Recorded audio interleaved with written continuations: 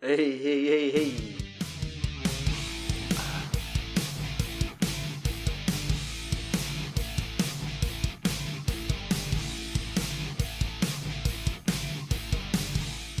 Recording out of Fife, Scotland, you're listening to Films and Swearing, a movie podcast with your hosts, Stuart Sutherland and Magic Mike Christie. Hello. You're so fucking polite. I know. It's changed me in the fonts. So, welcome to Films and Swearing, and welcome to 90s season. Mm-hmm. If I was a bit better prepared, like some funky generic 90s music would have been kicking in right about now, but we're not. Today it is 1990, the year Yeah. we will be covering, and it is a joint review of... It's not a joint review. It is a double review of Total Recall and Wild at Heart. Mm-hmm. And Have you even got notes prepared? Because there was. Oh, I've got the words Total Recall and Wild at Heart and nothing right, else. Okay, that's all we need. Yes. Like, remember the names of the film. Oh, Yeah. and it's episode 185.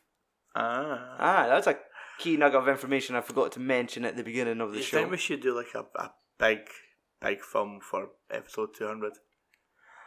I mean, I know we're Yes. only a few months away from it, but I think we should. Well, let's see. Should we do How many Kevin weeks? Spacey season? No. Oh, come on. I mean, last year at this time you could have got away with it, but now, no. I think you're just poking at a bee's nest. Yeah. Aye.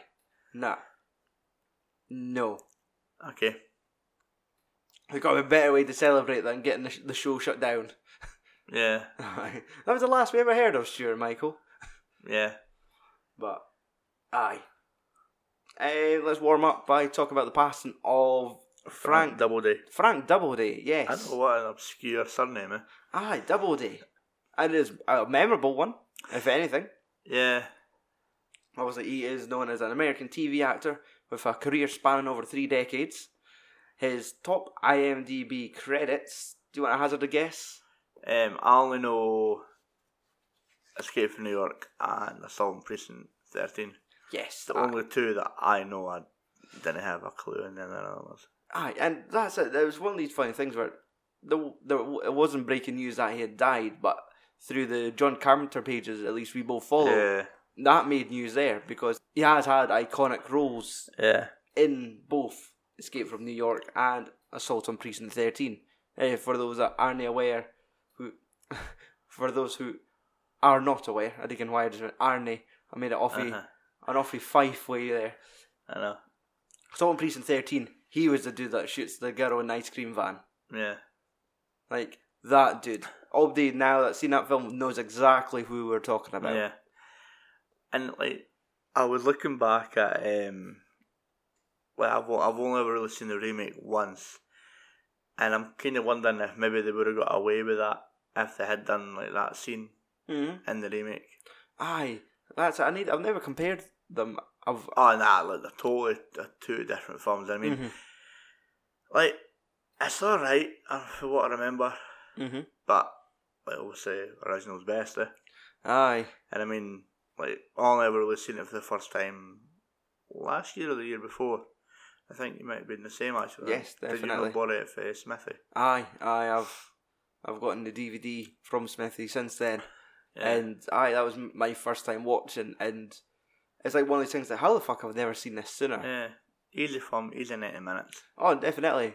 And even just like that score, the dun, dun, dun, dun. Score's really good. Aye. His other two most notable IMDb credits included a 1985 film called Space Rage, where he was credited as brain surgeon, Alright. and Shakespeare Plan 12 from Outer Space Alright. from 1991. Other than like his big hits with John Carpenter, He's not really done much else. he's relied on TV more than anything else. He's got, because I think he's done a lot, Starsky and Hutch, Wonder Woman, Charlie's Angels, The Incredible Hulk, and Chips. Chips. So that's kind of going across from mid-70s to early 90s. Mm. That's how he worked. And I believe he's got two daughters who are also actors or actresses. One of them is, I suppose, a key character in the Mr. Robot television series. Oh, the Amazon. Yeah, thing. yeah. And it's someone like Katrina Doubleday. Alright. Aye. I've never seen Mr. Robot, so... Nah, but it seems to be like one of the big pivotal Amazon series anyway. Yeah. But the total strange thing about the passing of Frank Doubleday was how we found out about it. The actor's wife, Christina, confirmed his death on Facebook this week. Confirmed that he died on the 3rd of March. Yes. This motherfucker's been dead for 3 months. Aye. And we're only now hearing about it. Yes. She told the Hollywood Reporter that he died with complications from esophagus cancer at his home in Los Angeles on the 3rd of March. Alright. So, aye. I mean, like, we're talking about, like, Kevin Spacey. And this is, like, the type of shit that probably happened to Kevin Spacey. Like, Kevin Spacey will die and it'll not get reported for, like, another 10 fucking years. Mm-hmm. That's it. He hung himself, like, a fortnight after the news broke, but it's just... He's got a really good PR team. They kept that secret tight. Yeah. They done that weekend at Bernie's with him. He just sat with his arms across two guys who looked really uncomfortable. So... I never actually properly, like, read the article. I just seen, like, the article being shared. Well, and what was it? I was started doing this research for the podcast, and all they were saying 3rd of March. I was like, well, how the fuck did we just find out about it this week? Yeah. And I was thinking, did the John Carpenter pages just share old news? And then when I kind of clicked into it, it explained that his wife, like, we found out now at the end of May, beginning of June. Cunt's already in the hole, in the ground. Aye. Or burnt alive. Well, no, alive. I know, burnt, aye. You know. Yeah, so, but, fuck. I guess we'll have to do a belated toast to Frank Doubleday. Clink.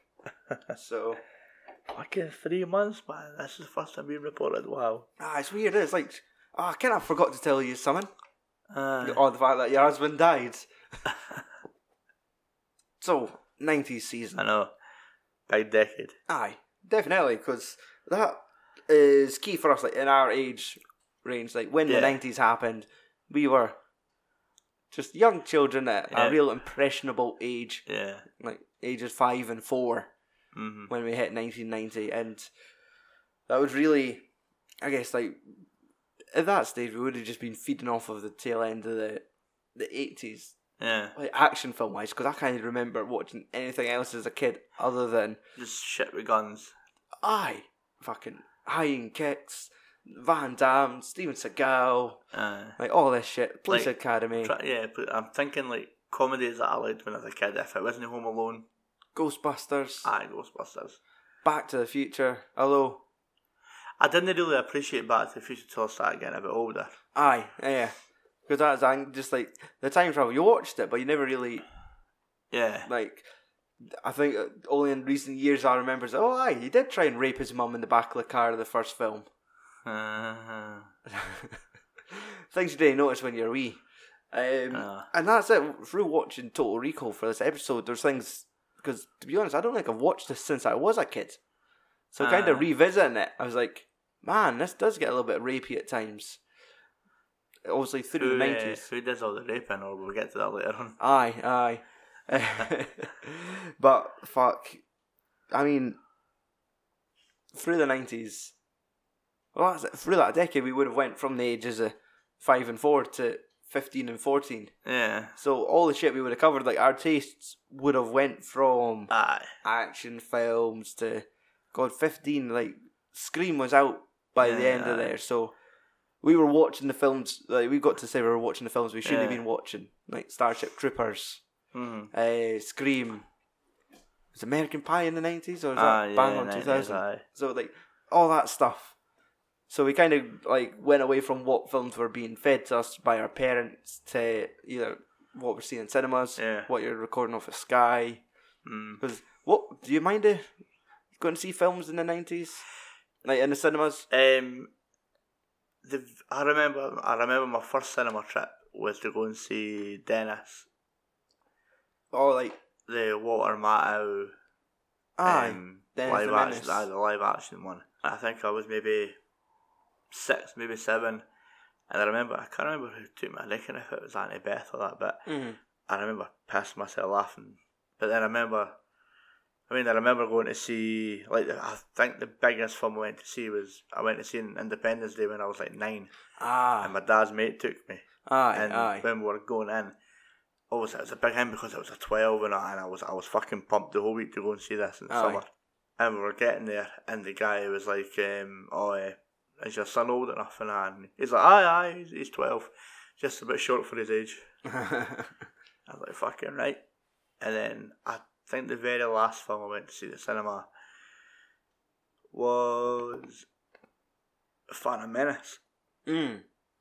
Like, until I think... Because that's it, we had like one cinema in Kirkcaldy, and that didn't make it to the end of the 90s. Or maybe just... Well, I remember going to see Phantom Menace, and that was 1999. I think I saw Inspector Gadget there. Like on an awkward first date while Lassie for high school. You took... Yeah, it was agreed upon. You took a Lassie to go and see Inspector Gadget. I'll tell you the story. Wish you wanted to inspect your gadget, Well, there's two very different stories told, Michael. Let's go. We met, got the bus, and you were there, and he said, right, where do we sit in the hall? And she suggested sitting in front row. I'm like, okay, fair enough. So it's like that thing where like your neck is fucking breaking to watch Matthew Broderick get into all different types of hijinks, and that was it. It was, I guess, it wasn't a really successful first date. Nothing really happened. Got the bus home. That was it, and the relationship didn't last much longer than that. And then I heard the rumor afterwards that she was telling Obdi that we went to the pictures and in the back row finger banging. And I was like, what happened now? Like, the jaw dropped. It's like... It's like, bitch, I didn't even put my dick in the fucking popcorn box. The chance would have been a fine thing. Like, if she's going to tell it, at least let it happen. Not make me sit in the front row. So I felt a bit robbed of that experience. So, there's like my final trip to the ABC in Kirkcaldy. But... So the story that's been shifted around was more exciting than what actually happened. But for what I remember, Inspector Gadget was it's alright. One of the more forgetful. It was a Disney film as well, Yes, it would have been like that time where I guess Matthew Broderick must have been shit hot in the 90s. Because I remember him doing Godzilla. Because I mind them being on at the same time. I do remember being in the ABC theatre I do remember going to see the film Mouse Hunt. Nathan Lane and Lee Evans and being tormented by a little mouse. Walton. Yes. And I mind before that film played, they showed the trailer for Godzilla before it, and it's just like two men on the pier fishing, and then just the water rise, and then the whole dock being destroyed. And I was like, this film looks fucking amazing. Like, why am I here? And it was once again where like the trailer was better than the film. Aye. Time to talk about the films. Aye. Yeah. Okay, so I will go first. I had a look at the release dates, and Total Recall was released before Wild at Heart. Was it a summer? It was like an August, and I believe Wild at Heart was September. But so Total Recall from 1990, directed by Paul Verhoeven. He is Dutch, Amsterdam, Netherlands, and all that. I won't go in depth to his career, but he is the director of such fine films as RoboCop, Basic Instinct, and Showgirls. Wait a minute. You left out Starship Troopers. And Starship Troopers. I can there was another one. You wouldn't let me forget that. I was like, really? You actually name drop Showgirls? Showgirls, I want to see that there's a clear... He has a thing for futuristic violence and titties. Well, So he got one of the handwriting showgirls, and it wasn't the violence. Actually, depends on what type of violence you're on about, but aye. But Total Recall stars Arnold Schwarzenegger as Douglas Quaid. Why does it sound? Schwarzenegger. Why does it sound like you're saying the N word I when you pronounce his I name? purposely tried to say it in a way that I wasn't, but somehow probably just made it worse. When did you call him Big Arnie? So, Big Arnie as Big Douglas. It was Douglas Quaid / Hauser. Aye, Douglas Quaid, Not Dennis Quaid. Aye, no Or Randy. relationship with him, aye. Yep. Raquel, funny Hispanic surname, as Melina. Ticoitin. Ticoitin. Aye. Ticotin. Ticotin. Ticotin. And that's Hispanic, is it? Is that you, like, That is me showing plain ignorance and whitewashing. Yeah. Yeah. You're stereotyping. Anyway, Again. Sharon Stone. There's Yeah. a good old American name that fuck could pronounce Yeah. and not get wrong as Laurie. Ronnie Cox as Velos Cohagen. I almost choked on that one. Michael Ironside as Richter. Marshall Bell is George / Quato. Oh, yeah. That dude.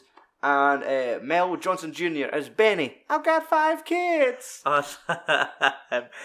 I'll tell you who I know was in it. Yes. Yeah. Dean Norris. Dean Norris. He was the guy with the scar over his face. Yes. Yeah, I always remember that. I'm surprised nobody cried on Vagina Face in the film. Because that's what it looked like, honestly. Like, Yeah. how was that? Like, a missed one-liner. But, Yeah. Total Recall, the plot reads, when a man goes for a virtual vacation memories to the planet Mars, an unexpected and harrowing series of events force him to go to the planet for real. Or does he? Huh. That was how IMDb put it. Alright.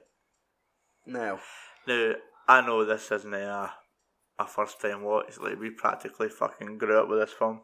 yes, that was definitely in the cycle of Arnie films we watched regularly as children. Yeah. I mean, it would just have been in a heavy rotation with both Terminators, Yeah, I just always Running remember Man, Predator, Predator, Kindergarten Cop. Kindergarten Cop. Yes, that was that. That was the go-to ones. Oh, definitely. Oh, Commando as well, though. Of course, Commando. I watched this a lot as a child, and I think that was where it kind of stayed. I don't remember, like, when I was older, I don't think I revisited it. Maybe once or twice, Yeah. but I don't think it as often as, like, say, Terminator Yeah. 1 or 2, or I'd say Running Man. But through watching it last night, it still kind of holds up. I don't think it's top tier as I think I would still choose Running Man over it. Aye. I think there's more to Running Man than there is Total Recall, but Yeah. it is a total straightforward sort of, like, actually there's not a lot, like, it's a straightforward story. Like, he gets these dreams about Mars, and he decides, like, pretty soon on, I think I'm going to go see about this thing. Goes wrong. Then it all kicks off. Guns, blades, and blood, violence, 3 titty hookers, Yeah. midget strippers, Aye. Dean Norris, and, of course, the famous line, get your ass to Mars. Yeah. It's hard not to really enjoy this film. It is such an easy watch. Yeah. And I feel like, I think in how, but you should watch it back and just look at Arnie, because he has like this childlike wonder somewhere. He just looks like he's so impressed with everything going on around him. Where it's the scene where he goes to the office to find out about, sort of like as if you're going to the travel agent to see what holiday you're going to get. He's like picking the woman. Yes, it was like, you could go to Mars, and he was talking about Mars, like, oh, really? What about Saturn? Saturn's good at this time of year. He's like, I want to go to Mars. He's like, okay, Mars, of course. And they're sitting saying, I was like, what about women? And like, what type do you like? And there's all these screens of the different hairs and the size of the chest, and woman's like, he's got to enjoy himself. And they're saying, like, it's so sleazy, but It just, he looks so, like, so... Giddy. He does. He looks like he's really, like, he just got out of bed with Sharon Stone, and now he's about... And that was what I was meaning at the start, about it being a little rapey. She'd fallen out with him, and she was trying to run away, and he just grabbed her by the legs and just pulled her onto him and started untying her top. Like, he's like, wait a minute. Yeah. But... I mean, what Big Arnie wants is what Big Arnie gets, eh? Yes, and she was fucking pissed with him because he was having dreams about Melina. Like, he was thinking, like, who is this woman that you're walking about Mars with? And it's clearly, like, this is all the suppressed memories he's had. Yeah. But, I mean, this film does have one thing, is the fucking physical effects. Aye. Is, like, fucking nightmare worthy. It's when they're like when they decompress like the mask and like the eyes start bulging out the skull and the big mouth and the teeth. Yeah. It's like this, and his fucking face blows up. It kind of gives like a Rodney Dangerfield vibe. Yes, he does. It looks like he's about to have a fucking heart attack. But the practical effects are so really like impressive, like for the time, because this is 90s, so we've already passed Terminators and Running Man. Like, it was either, I'm not sure whether it was just because of the budget, but the practical effects they chose, and the same effect, like one of the key ones when he's undercover in like the transport station and he's dressed as a woman. Oh yeah. And there's that moment where he unveils and the mask comes off and it's got like a rubber Arnie head underneath it. Yeah. But it's how they do it. Like the camera looks up and then the real Arnie's in its place with like quick cuts. Yeah. But things like that, I was impressed because I never noticed it before. Like, this was the first time me noticing all these practical effects. As a kid, I just bought it. Yeah. Like, that was it. This is just effects in a film. You never thought, it's like, is this CGI? Are they puppets? What's going on here? Yeah. Like, this was me first watching it with like an analytical, like I'm sitting breaking it down, seeing how they've made it, and it's impressive. Yeah. The same, because I think they use like miniature sets as well for like Mars landscapes and stuff. I always remember like the Mars settings being like looking pretty cool and stuff. Aye. So it was like I'm starting to appreciate things on a different level now that I'd never noticed as a kid. Yeah. Like, man, those 3 tits were convincing. but Michael Ironside though, he was a fucking brilliant villain. Michael Ironside's a fucking treasure. Like, yes, and it's one of those things where you see him in other films like, fuck, he's good. What is he for again? And you click and it's like, it's Total Recall, of course. And the last film I've seen him in would have to have been that Turbo Kid. I've got a recorder on my TiVo box because I really wanted to see it. He's I can't remember if he is the main villain, but he's like a leader of a gang or a cult. Yeah. And it's just, when you see him now, you think, fuck, Michael Ironside. Yeah, because I mean, he done the voice of Sam Fisher in Splinter Cell. Did he? And then, up until the last one, and then they changed it, and it was somebody else's voice in it. Like, you're so used to Michael Ironside's voice. On this Sam Fisher, change it. Who the fuck's this guy? But I mean, like Michael Ironside, like he was fucking brilliant in Starship Troopers as well. Yeah. We played one of the colonels. Was he in Top Gun? I can't mind. I feel like he was like a commander and something. They didn't like the cut of somebody's jip. I'm gonna have to. Can't mind. I remember. I think like his like breakthrough role was maybe that Scanners, which David Cronenberg did in the early 80s. Yes, he was in Top Gun. Oh, was he? Jester. Right. So. But he kind of has like that. I feel like the same with like R. Lee Emery. Like he kind of has like a military feel to him. Like you could play a bad guy, you could play somebody of authority quite easily just by the way he looks, because he looks really imposing. So to have him sort of set across for Arnie in this made it perfect. He didn't need to look like a big muscly dude. He just looked really imposing with a whole load of cronies to chase him. Yeah. And in this film, like Sharon Stone was his wife. Yeah. Like when she wasn't an undercover agent sleeping with. Yes. Aye. Because that's the brilliant thing about this story is like sort of the journey they take you on where, right, he just really wants to get these memories of going to Mars. Now, to me, that I reckon if I would like that as a tech, like if that became a thing here, Like, right, you could go pay 200 quid and it will give you a fortnight's memory of Florida. Like, part of me, like, I really just want to go to Florida rather than paying for the memories of thinking I was there. Yeah, because it's like artificial. Aye, it's like, that's it, it's artificial memories, and you think, I guess, but you'd really want to be there rather than just paying for the thought of like, waking up going, oh. Because then it's practically, it's like you're actually just paying for a dream. Yes. Pretty much. Aye. And then they add that new twist to it. It was like, well, you could also be a sports idol, a playboy, or a secret agent. And that was like, Arnie was like, eyes lit up at Christmas, like, secret agent. I want to be a kindergarten teacher. Aye. It's not a tumor. But, like, fuck. It's like, of course, getting those options, sure, it sounds fine, but I love how it kind of like triggers when they go to do the implant, it all goes askew. And it's because, like, they've suppressed a memory and he's woke up, like, he was already in Mars. He's already a secret agent, and it all just kind of goes mental. Yeah, because it's kind of got like a Jason Bourne sort of feel, because like a sleeper agent being woke. And it's a thing where they lean heavily. Is like, is he really a sleeper agent, or has he had a schizoid fucking like meltdown, and he's like in that 1% of where this actually fucks up? Yeah. So you're kind of put on that guessing game. Is he a guy just having a fucking total psycho fit, and he's ran off shooting people? Because there's a great moment where he runs back to his apartment and Sharon Stone's sitting working out, and she's like, Cameron, he's like, I went to recon and done this, and I've killed, like, the guys from my work are actually agents, and they tried to kill me, and I killed them, and I like how there was no hesitation. He killed them all quick, like headlocks, snap necks. His pal would just like put his heel in his face and just pulled his arm till his neck broke, like fucking nib. Aye. And she went back and said, no, it's a dream. You're hallucinating. It's like, is this a dream? And he holds up his hands and they're covered in blood. He's like, oh, like, that's a fucking brilliant bit. And then like, you realise she's now a sleeper agent as well, set to kill him.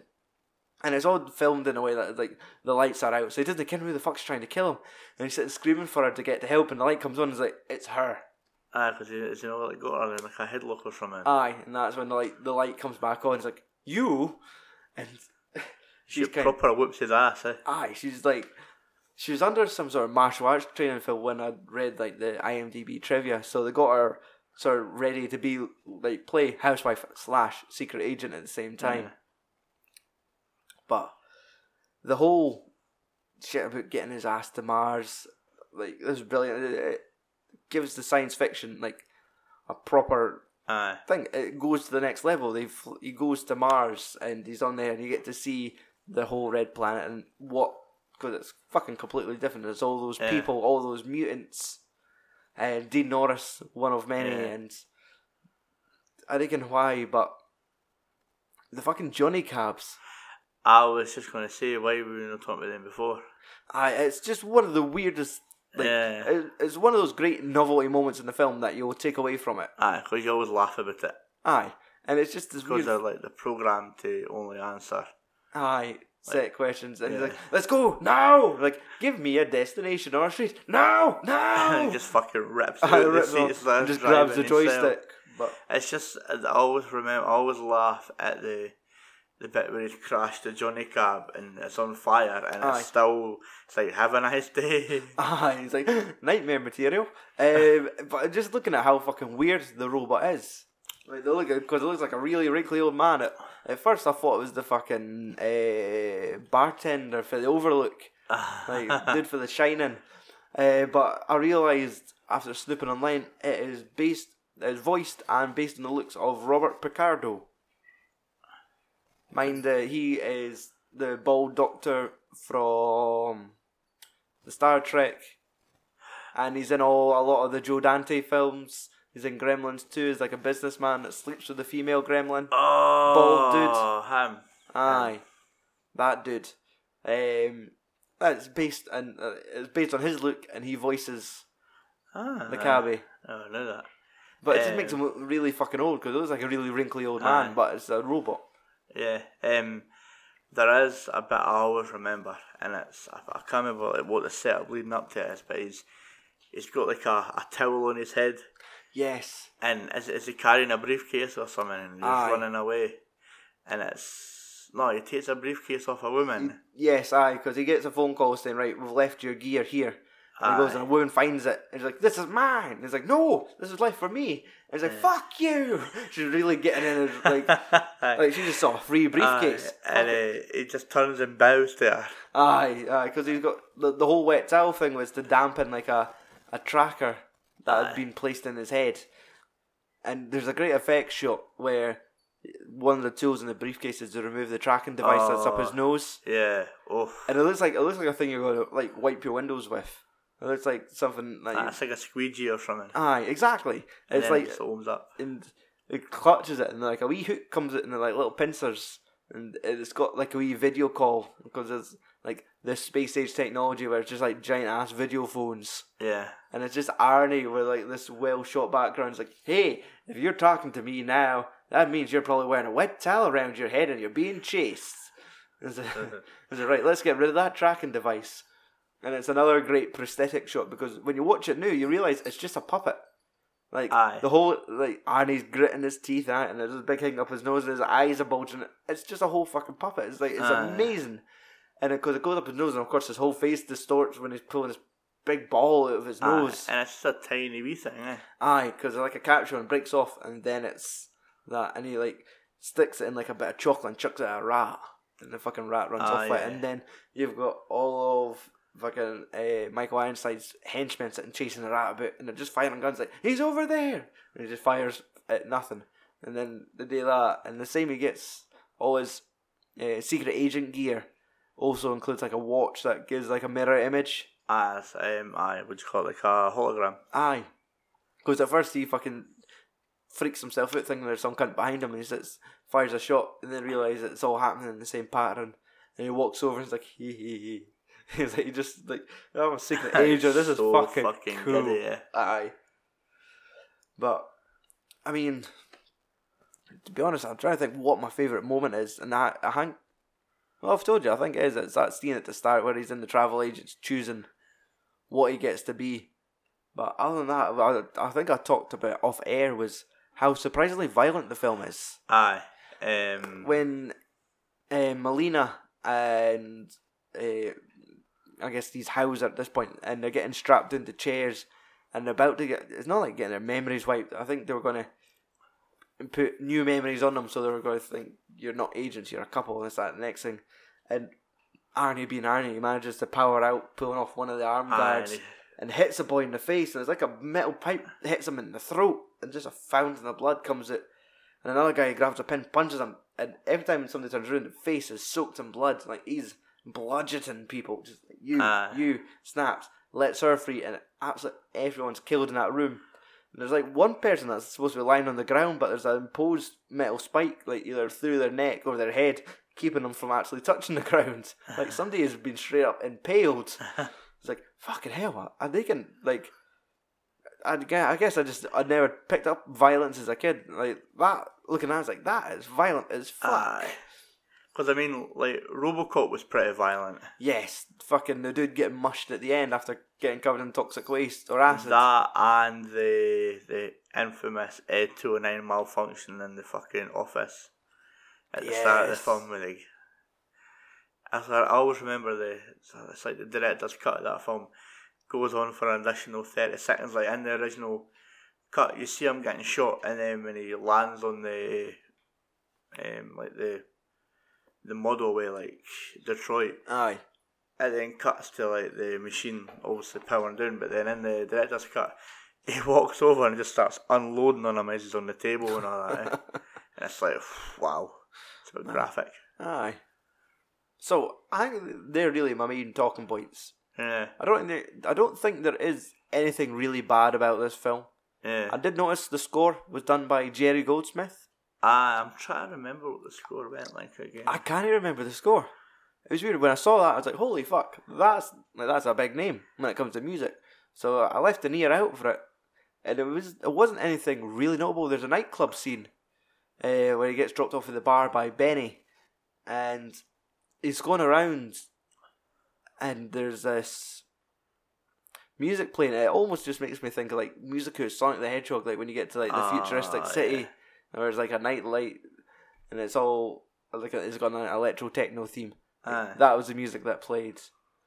But other than that, and of course, like the most famous Quato, Oh yeah. the little, I think that's like because it looked like this guy had Chucky in his stomach. Yeah. That's what it looked like. What was it? What was the infamous word he was saying? To be honest, I watched it 2 days ago and I could only picture it. I can't actually hear the words. I'm stupid. I just hear him saying "Go home." It's like, no, you're not E.T. It was famous. But I'm blanking. I do remember.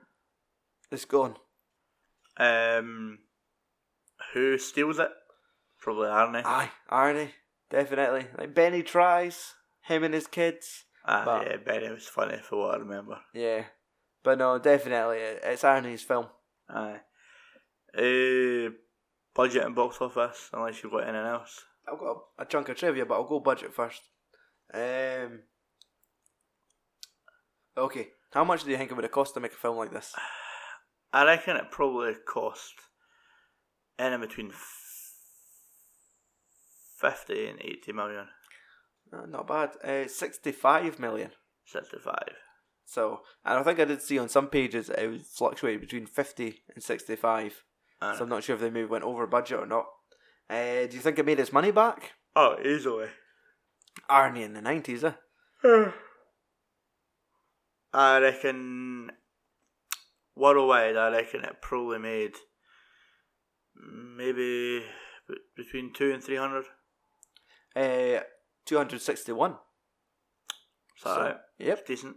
It was 119 domestic and 141 foreign. So, it's a nice bank. Now, for the trivia, there was one of the most famous things, that kind of would be infamous. A lot of like Mars, in actuality, was Mexico. Alright. And all the crew fell ill due to food poisoning during the production of the film, with the exceptions of Arnold Schwarzenegger and one of the writers, Ronald Shusett. Schwarzenegger escaped the illness because he had his food catered and brought to him from the United States, because he was like on a strict diet of just being Arnold Schwarzenegger, bodybuilder. So he had all his meals brought to him from America, so he never touched catering. So all the crew, the director, I mean, he said he'd learned a lesson, and I remember this because I was listening to Schwarzenegger's biography on Audible, and I mind him telling the story about how he got so ill on the set of Predator because he drank Mexican tap water. And that was him. He was like, he'd been wiped out during the production that he was so ill. He said he lost weight, and he said never again. So he always knew where his water and where his food was coming from. So the other guy I mentioned, that Ronald, the writer, IMDb going to notes saying that he used to get mocked by the crew because he was doing like, he would only buy bottled stuff and he would eat certain types of food, and they were giving him shit for it. And then all the crew got sick, and was like, well, fucking look at you now. Aye. The director was that bad for food poisoning. They mentioned that they had an ambulance nearby on set all times, and in between takes, the paramedics would administer fluids and medication to him so he could continue directing the film despite his illness. So I reckon if like it was just him instead of the director's chair, he's probably sat on a bucket. Just fucking just, like, a bucket and a doggy bag. Aye, like the film was rolling, you could just hear in the background just listen to like a muddy tap running. Nah. It's just the director going, oh, that was fine, Arnie. Oh. Fuck that. So that is the trivia. We've done the box office. So I guess it's handing it over to you now, Mike, for cool. Wild at Heart from 1990, and I remember seeing the director's name. Was it David Lynch? David Lynch. I was just about to say David Cronenberg, but No. Right, where am I? Yeah, so Wild at Heart, directed by David Lynch, starring Nicolas Cage.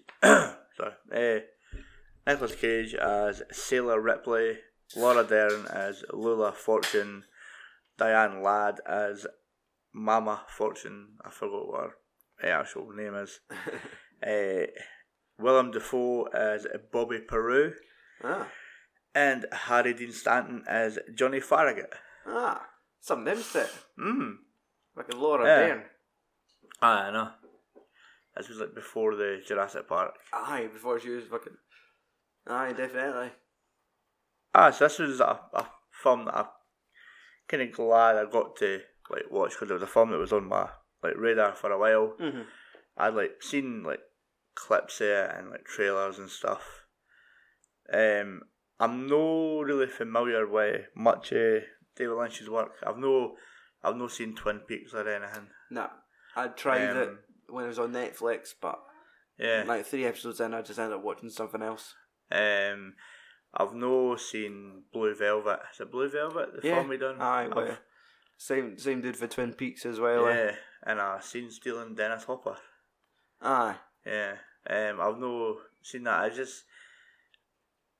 So there's like a lot of his like signature like stuff in this film. Right.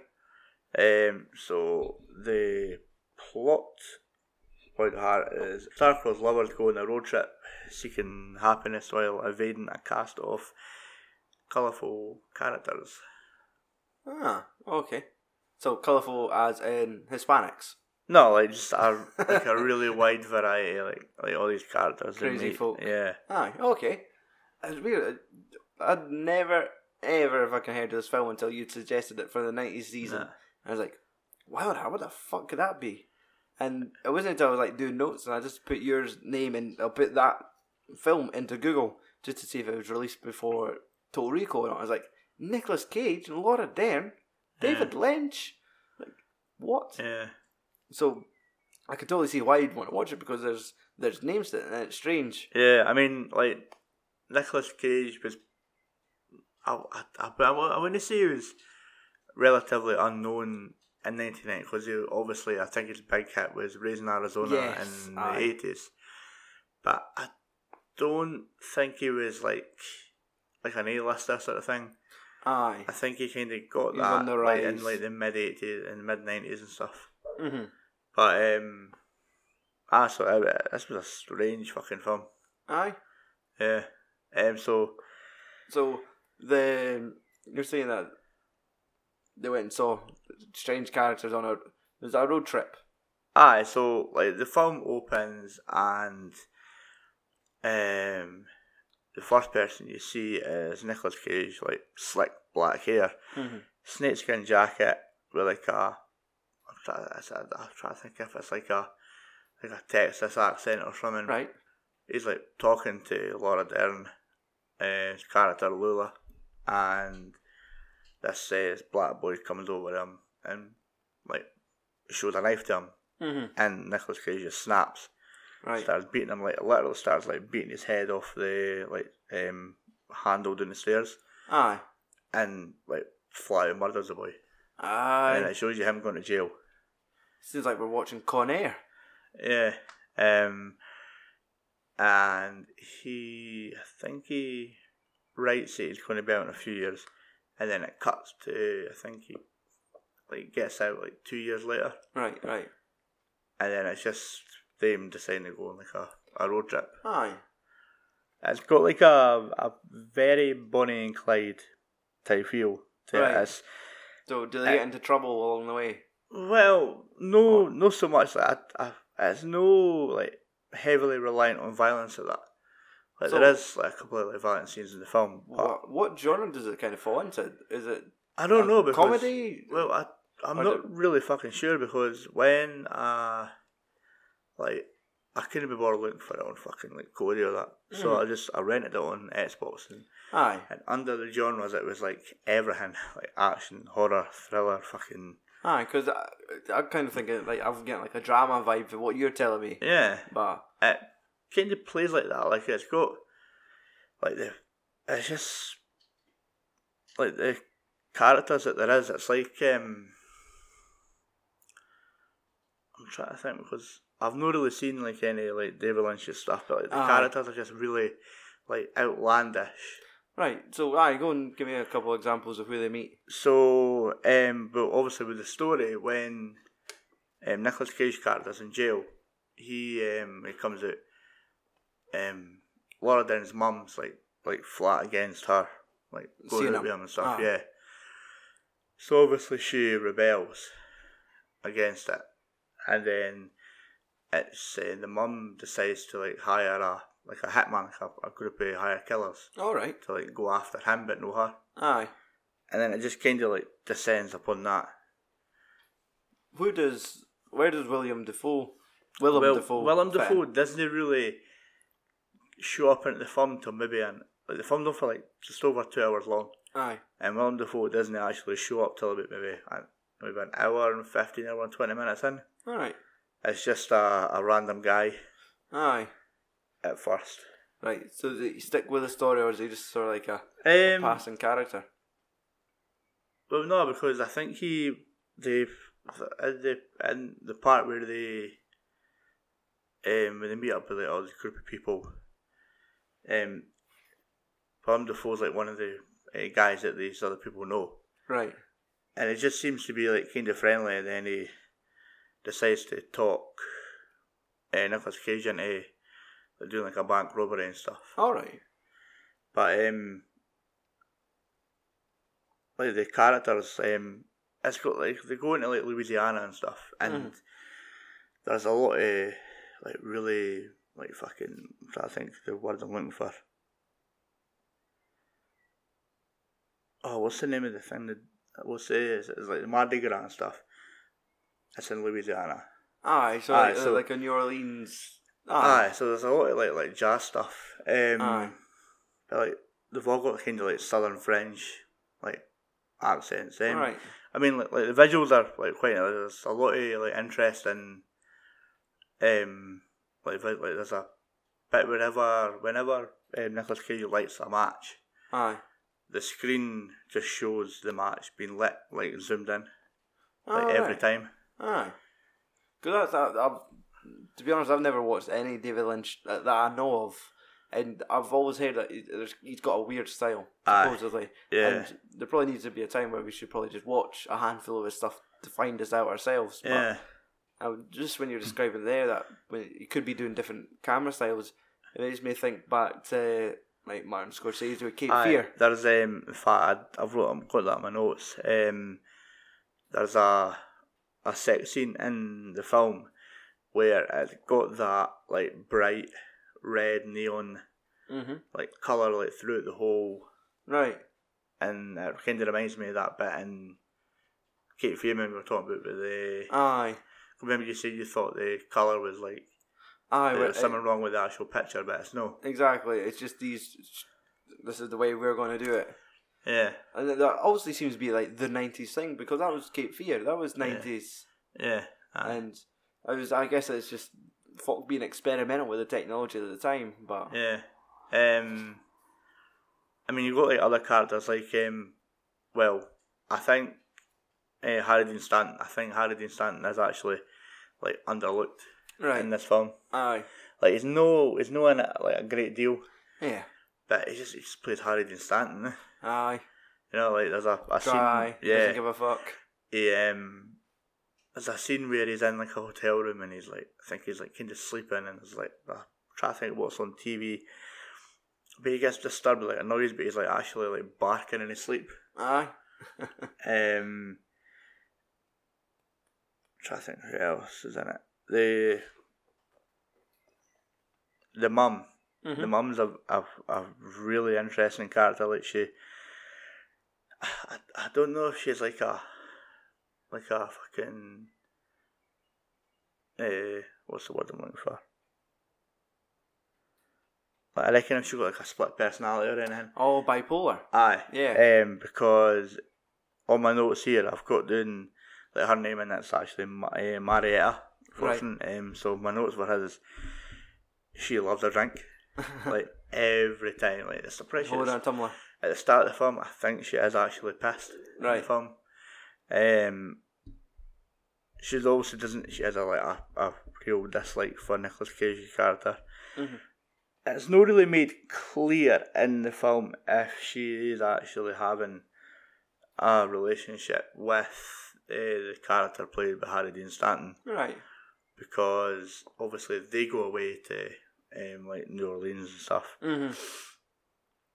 She gets him to go and like find him. Mm-hmm. And then she enlists the help of this like bounty hunter, like called like Marcellus Santos. Right. And I think she kind of realises that she's done a bad thing. So then she phones Harry Dean, and she's like, "Look, I've done something like bad, but I can't tell you." Mm-hmm. She's like, "I'm going to come down to New Orleans myself." So I don't know if they're actually like in a relationship with that. It's not actually like being told. Aye. Or that, but there's have this partnership. Yeah. Now, at first I thought he played her stepdad, but I don't think Ashley does. Mm-hmm. What's Laura Dern like in it? Did she get? She surprisingly gets her tits out quite a lot. Aye. So she kind of comes across as this. I don't think they actually go into specific details, like tell like how old they are. Aye. But she kind of comes across as like a bratty teenager sort of thing. Aye. Like just like rebels against like her mum and stuff. Aye. But just spends a wee bit of the film like moaning and all that if she's not getting like fucked about by Nicolas Cage and all that. Yeah. But there's always like a recurring metal track playing in the film. Alright. And I've not actually looked to see who it was, but there's a scene where once they get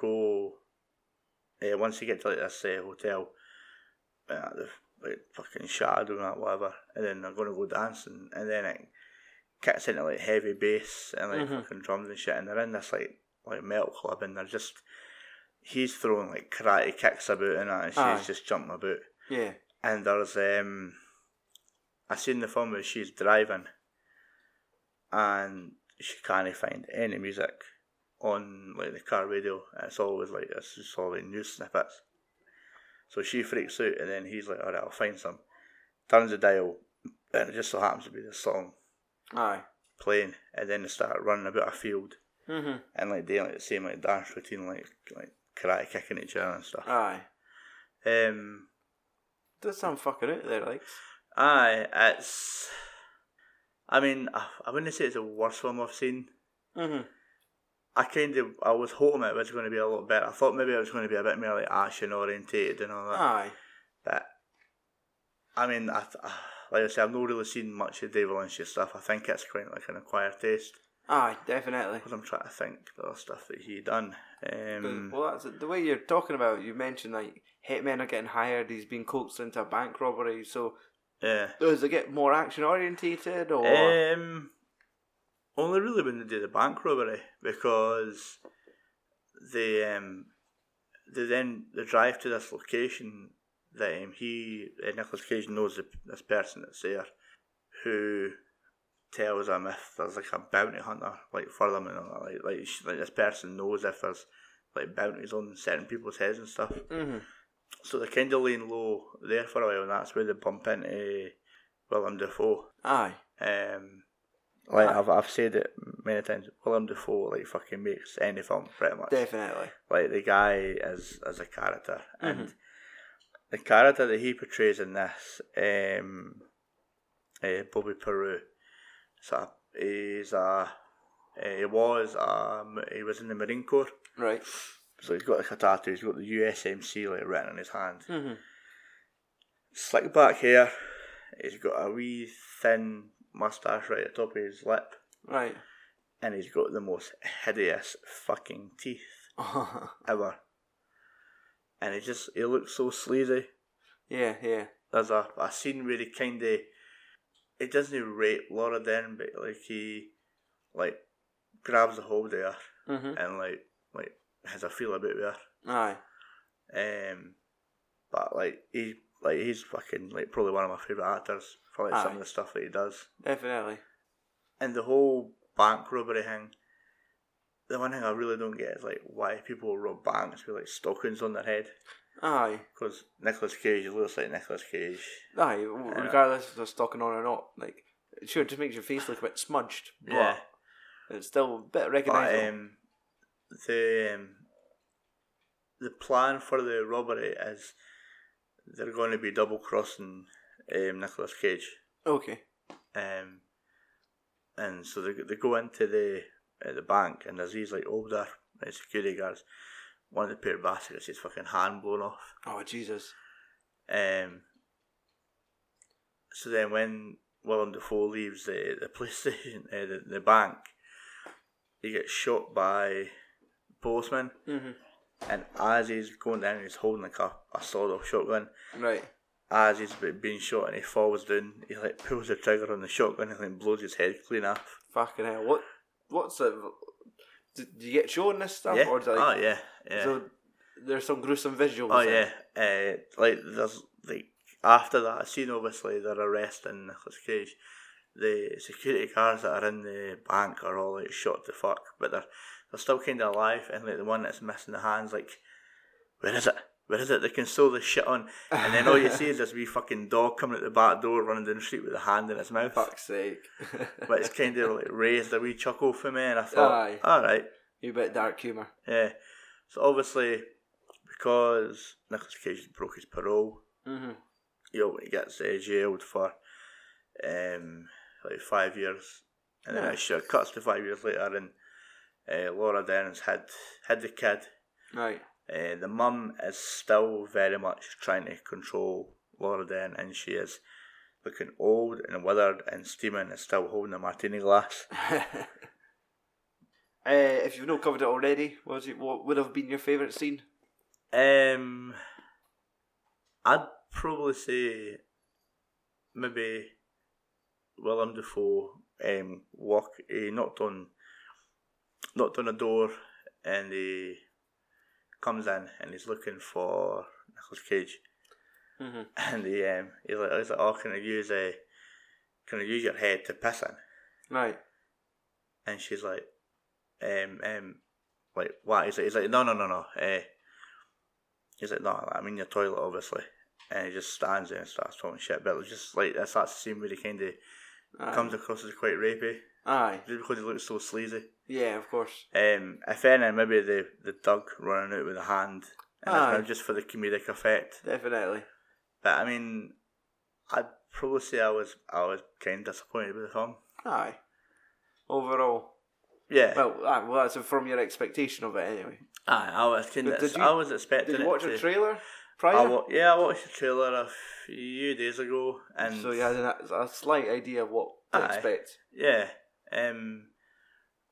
The trailer kind of just showed you like fire and like everything, and I thought it kind of reminded me a wee bit of Fear and Loathing in Las Vegas. Oh, aye. Like just with the way the trailer was, and I thought, aye, a bit trippy. Aye. And like for a second when I was doing my notes, I thought David Lynch directed Fear and Loathing, but it wasn't he?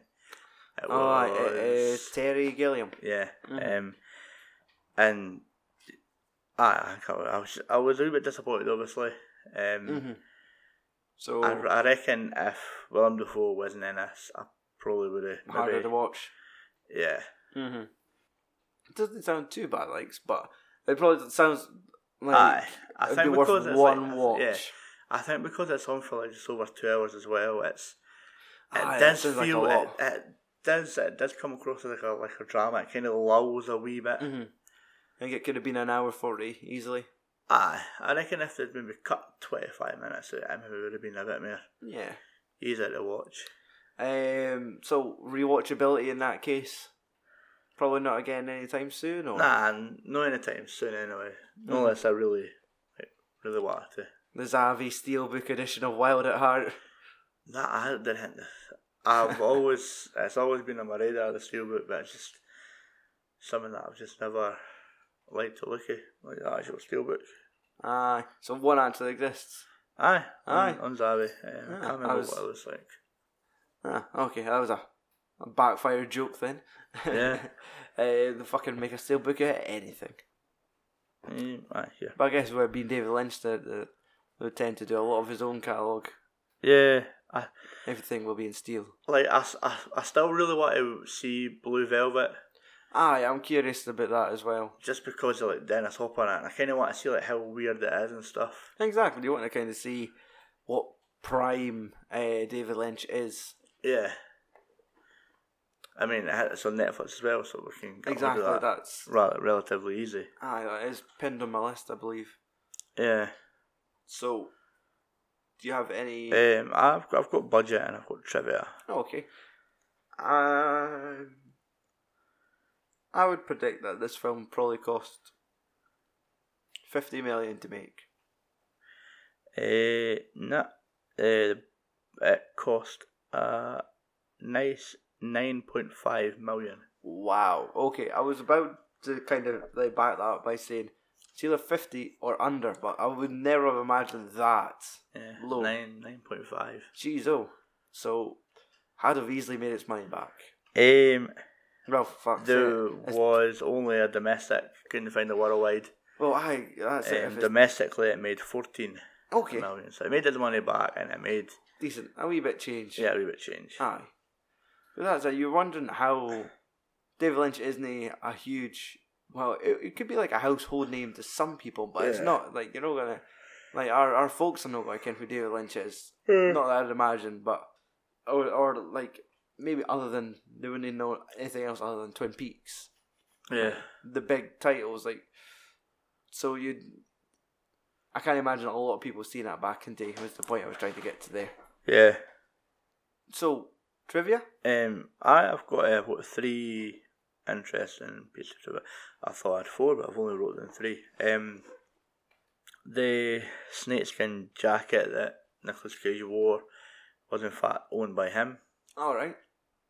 He wanted to wear it just because he felt it meant. There's a bit in the film where he talks about the snakeskin jacket, how it represents his individuality and it gives him like the freedom of being who he is. Yeah. The Willem Dafoe is, although there's a typo here, but in that scene where he goes to the toilet, he is actually pissing in the toilet. Yeah, okay. Because he drank too many bottles of water on the set that day. Fucking method. So they just went with it.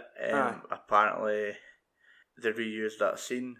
So some poor bastard had to fucking clean it like after it. And the film was completed one day before debuting at the Cannes Film Festival. Fucking hell. And it won the Palme d'Or that year in 1990. Jesus. Fucking leaving it at the last minute, is you know it? I know. Completed the day before it fucking debuts. Jesus Christ. That couldn't have been hard. Yeah. But, fuck. I guess that's that, eh? I never looked up any 1-star reviews. No, I completely forgot about them. There was some for Total Recall, but it was more or less with a lot of people being annoyed with various Blu-rays. I know. That's what I was actually going to ask. What was the transfer? It looked not too bad. I'm never one to really notice, like, unless I can see a proper comparison between what you had on DVD and then what you were getting with the Blu-ray. But it done the job. It looked clean enough. Yeah. Other than that, ladies and gentlemen, patreon.com/FAS podcast for extra podcasts. You can support us on there. Social media, FAS podcast again for Facebook, Twitter and Instagram. Yeah. Next week on the Films and Swearing Movie podcast, we will be covering 1991 with, we mentioned it before, Ron Howard's Backdraft. I believe that's one that you've been wanting to talk about for a while. It's one of these songs that you falls off your radar, and then like doing that Kurt Russell season, that Kurt Russell year. Well, the Kurt Russell challenge. Let's get it right. Yeah. The Kurt Russell challenge. And I was watching. I was like, Jesus Christ! I forgot how fucking good a film Backdraft was. Then at some point last year, it was just on Sky, and it was like the last half hour, and just with like the music. Stop knocking shit off the shelf, cats. Mm-hmm.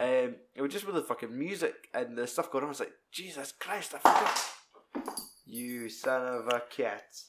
But I just forgot how fucking good Backdraft was, and it has been one of the things like we need to find an excuse to watch Backdraft. Aye. There needs to be a way that we need to get this worked into the podcast. So yes, next week it will be Backdraft. Could support us on Amazon. Yes, definitely. It's one of those things where if you go to filmsandswearing.com and do your shopping on there. I done my shopping on Amazon. Wait, recently? Yeah. Did you go to filmsandswearing.com first? Nah. I threw my phone in. I've knocked my beer over. No, What was it like? Did you buy a widescreen telly? Is this? No, I pre-ordered the Police Story box set. Oh, and, okay. The other one. And the other one. Wait. The other one. The Rutger Hauer one. Flesh and Yes. Blood. Yeah. Okay, I'll pick my phone back up. I mean, it's the first time I've bought anything off Amazon since Blade Runner 2049. Yes, aye. Well, that's it. It's when you're following things like Steelbooks, Amazon's not really a place to go to for Steelbooks. Maybe people reselling them, but other than that, now I did play music there, but I didn't hear any of it. So yes, you can do your Amazon shopping via filmsandswearing.com. Just go on to filmsandswearing.com, click on the Amazon menu on the right, and do your shopping as normal. We'll get a little kickback. Shout out to David Lopan, Andrew Loudon, and Paul Loudon, Paul Loudon, and a bunch of other folks. Ladies and gentlemen, fuck off and tune in next week.